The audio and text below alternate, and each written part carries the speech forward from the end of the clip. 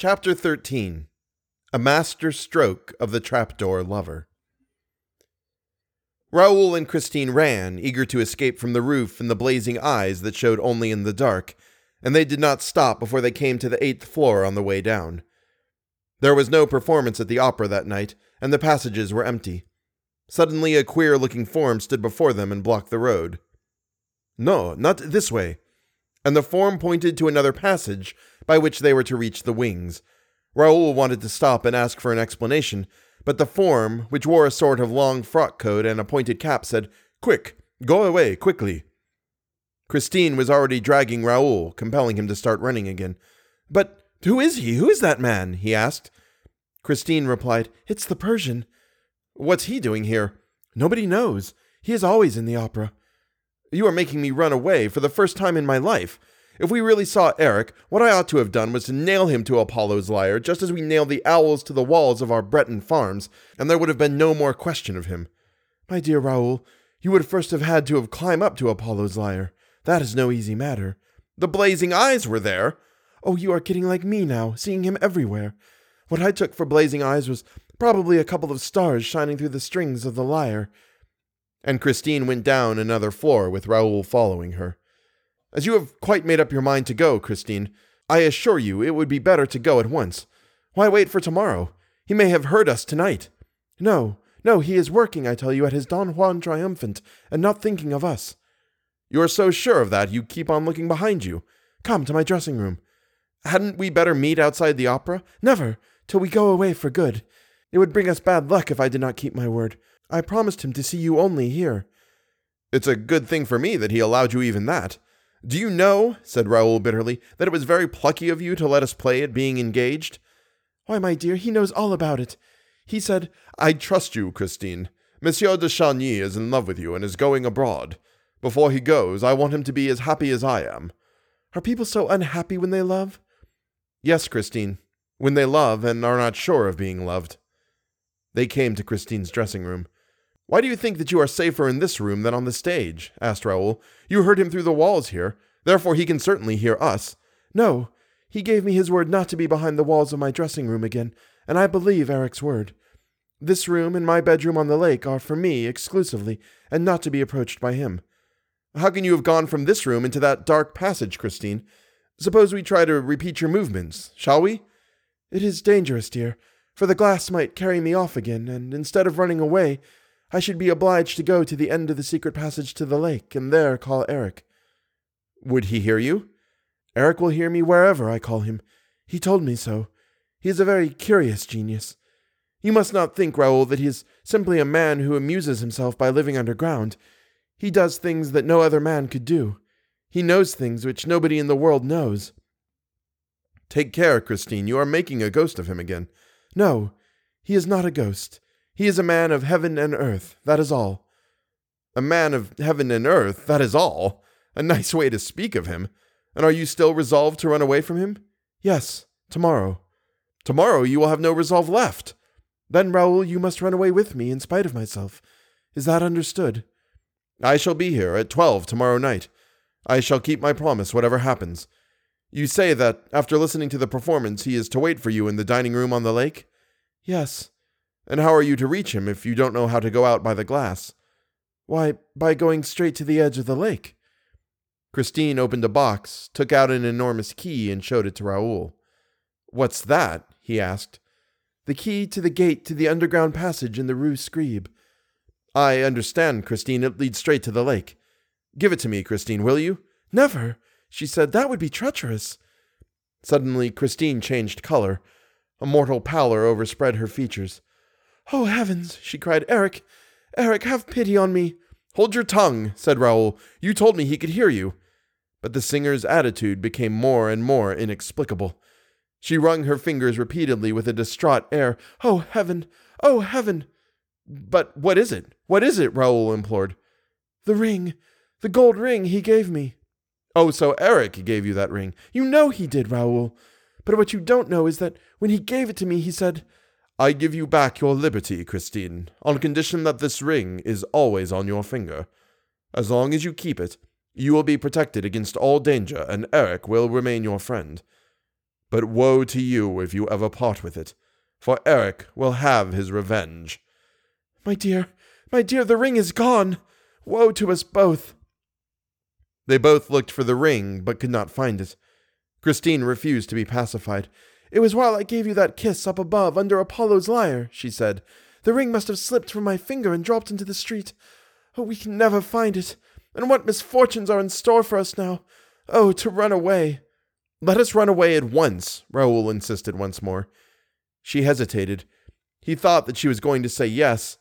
Then her bright pupils became dimmed, and she said, "No, tomorrow." And she left him hurriedly, still wringing and rubbing her fingers as though she hoped to bring the ring back like that. Raoul went home, greatly perturbed at all that he had heard.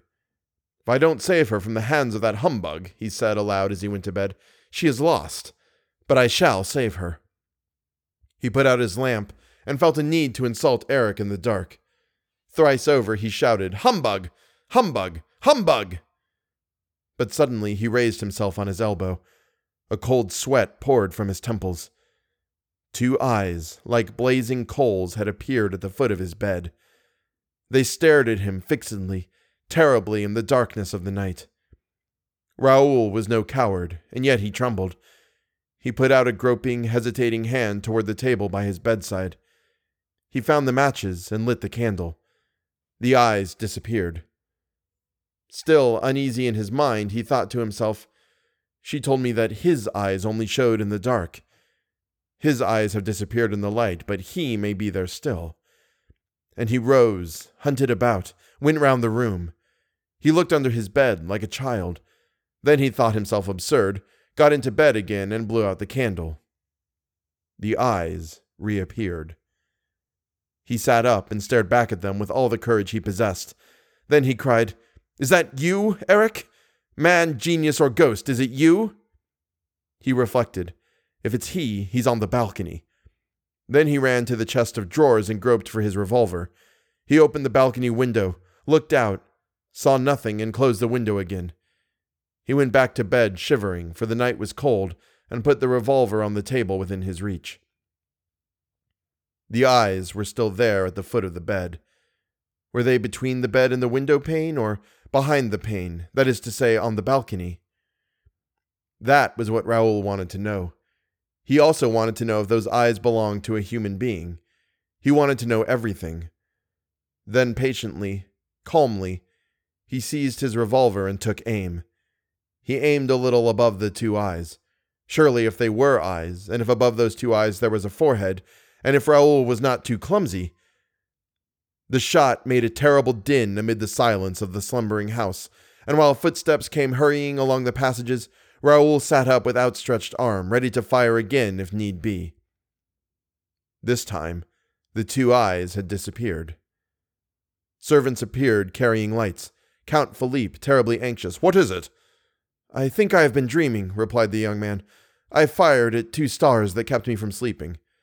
"You're raving. Are you ill? For God's sake, tell me, Raoul, what happened?" And the Count seized hold of the revolver. No, I'm not raving. Besides, we shall soon see." He got out of bed, put on a dressing gown and slippers, took a light from the hands of a servant, and, opening the windows, stepped out onto the balcony. The Count saw that the window had been pierced by a bullet at a man's height. Raoul was leaning over the balcony with his candle. "Aha!" he said. "Blood! Blood! Here, there, more blood! That's a good thing. A ghost who bleeds is less dangerous." He grinned. "Raoul! Raoul! Raoul!" The Count was shaking him as though he were trying to waken a sleepwalker. "But my dear brother, I'm not asleep," Raoul protested impatiently. "You can see the blood for yourself. I thought I had been dreaming and firing at 2 stars. It was Eric's eyes, and here is his blood. After all, perhaps I was wrong to shoot, and Christine is quite capable of never forgiving me. All this would not have happened if I had drawn the curtains before going to bed. Raoul, have you suddenly gone mad? Wake up! What, still? You would do better to help me find Eric, for after all, a ghost who bleeds can always be found." The Count's valet said, "That is so, sir. There is blood on the balcony." The other manservant brought a lamp, by the light of which they examined the balcony carefully. The marks of blood followed the rail till they reached a gutter spout. Then they went up the gutter spout. "My dear fellow," said Count Philippe, "you have fired at a cat." "The misfortune is," said Raoul with a grin, "that it's quite possible. With Eric, you never know." "Is it Eric? Is it a cat? Is it a ghost?" "No, with Eric, you can't tell." Raoul went on making this strange sort of remark, which corresponded so intimately and logically with the preoccupation of his brain, and which, at the same time, tended to persuade many people that his mind was unhinged. The Count himself was seized with this idea, and later, the examining magistrate, on receiving the report of the commissary of police, came to the same conclusion. "Who is Eric?" asked the Count, pressing his brother's hand. "He is my rival, and if he's not dead, it's a pity." He dismissed the servants with a wave of the hand, and the two Chagnys were left alone. But the men were not out of earshot before the Count's valet heard Raoul say distinctly and emphatically, "I shall carry off Christine Daae tonight." The phrase was afterward repeated to Monsieur Faure, the examining magistrate, but no one ever knew exactly what passed between the two brothers at this interview. The servants declared that this was not their first quarrel. Their voices penetrated the wall, and it was always an actress called Christine Daae that was in question. At breakfast, the early morning breakfast which the Count took in his study, Philippe sent for his brother. Raoul arrived silent and gloomy. The scene was a very short one. Philippe handed his brother a copy of the Epoch, and said, "Read that." The Viscount read, "The latest news in the Faubourg is that there is a promise of marriage between Mademoiselle Christine Daae, the opera singer, and Monsieur le Vicomte Raoul de Chagny. If the gossips are to be credited, Count Philippe has sworn that, for the first time on record, the Chagnys shall not keep their promise. But as love is all-powerful at the opera and even more than elsewhere, we wonder how Count Philippe intends to prevent the Viscount, his brother, from leading the new Margarita to the altar. The two brothers are said to adore each other, but the Count is curiously mistaken if he imagines that brotherly love will triumph over love pure and simple." "You see, Raoul," said the Count, "you are making us ridiculous. That little girl has turned your head with her ghost stories." The Viscount had evidently repeated Christine's narrative to his brother during the night. All that he now said was, "Goodbye, Philippe." "Have you quite made up your mind? You are going tonight, with her?"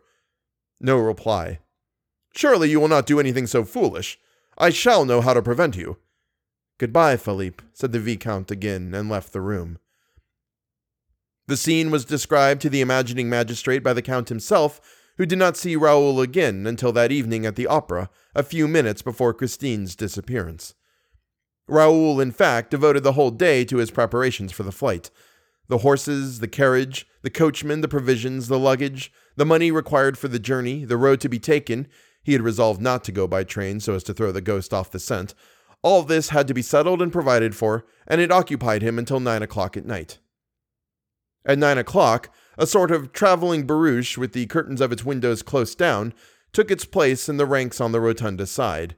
It was drawn by two powerful horses driven by a coachman whose face was almost concealed in the long folds of a muffler. In front of this traveling carriage were three broughams, belonging respectively to Carlotta, who had suddenly returned to Paris, to Sorelli, and at the head of the rank to Comte Philippe de Chagny. No one left the barouche. The coachman remained on his box, and the three other coachmen remained on theirs. A shadow in a long black cloak and a soft black felt hat passed along the pavement between the rotunda and the carriages, examined the barouche carefully, went up to the horses and the coachman, and then moved away without saying a word. The magistrate afterward believed that this shadow was that of the Vicomte Raoul de Chagny, but I do not agree, seeing that evening, as every evening, the Vicomte de Chagny was wearing a tall hat, which hat, besides, was subsequently found. I am more inclined to think that the shadow was that of the ghost, who knew all about the whole affair, as the reader will soon perceive. They were giving Faust, as it happened, before a splendid house. The Faubourg was magnificently represented, and the paragraph in that morning's Epoch had already produced its effect, for all eyes were turned to the box in which Count Philippe sat alone, apparently in a very indifferent and careless frame of mind. The feminine element in the brilliant audience seemed curiously puzzled, and the Viscount's absence gave rise to any amount of whispering behind the fans. Christine Daae met with a rather cold reception. That special audience could not forgive her for aiming so high. The singer noticed this unfavorable attitude of a portion of the house and was confused by it. The regular frequenters of the opera, who pretended to know the truth about the Viscount's love story, exchanged significant smiles at certain passages in Margarita's part, and they made a show of turning and looking at Philippe de Chagny's box when Christine sang, "I wish I could but know who was he that addressed me, if he was noble, or at least what his name is." The Count sat with his chin on his hand and seemed to pay no attention to these manifestations. He kept his eyes fixed on the stage, but his thoughts appeared to be far away. Christine lost her self-assurance more and more. She trembled. She felt on the verge of a breakdown. Carolus Fonta wondered if she was ill, if she could keep the stage until the end of the garden act.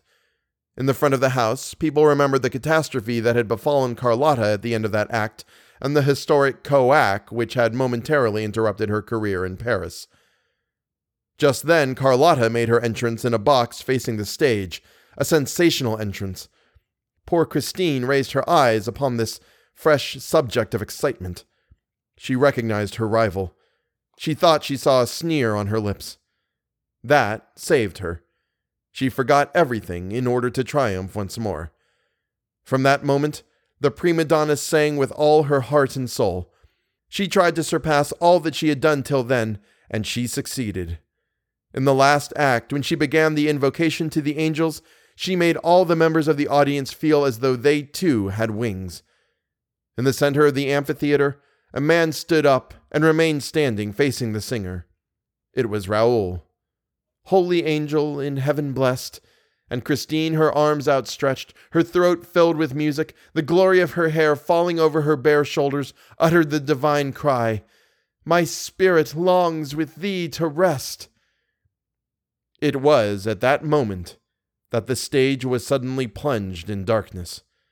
It happened so quickly that the spectators hardly had time to utter a sound of stupefaction, for the gas at once lit up the stage again, but Christine Daae was no longer there. What had become of her? What was that miracle? All exchanged glances without understanding, and the excitement at once reached its height. Nor was the tension any less great on the stage itself.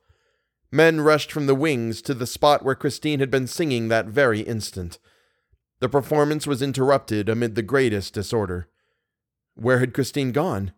What witchcraft had snatched her away before the eyes of thousands of enthusiastic onlookers and from the arms of Carolus Fonta himself? It was as though the angels had really carried her up to rest. Raoul, still standing up in the amphitheater, had uttered a cry. Count Philippe had sprung to his feet in the box. People looked at the stage, at the Count, at Raoul, and wondered if this curious event was connected in any way with the paragraph in that morning's paper. But Raoul hurriedly left his seat. The Count disappeared from his box, and while the curtain was lowered, the subscribers rushed to the door that led behind the scenes. The rest of the audience waited amid an indescribable hubbub. Everyone spoke at once. Everyone tried to suggest an explanation of the extraordinary incident. At last, the curtain rose slowly, and Carolus Fonta stepped to the conductor's desk and in a sad and serious voice said, "Ladies and gentlemen, an unprecedented event has taken place and thrown us into a state of the greatest alarm. Our sister artist, Christine Daae, has disappeared before our eyes, and nobody can tell us how."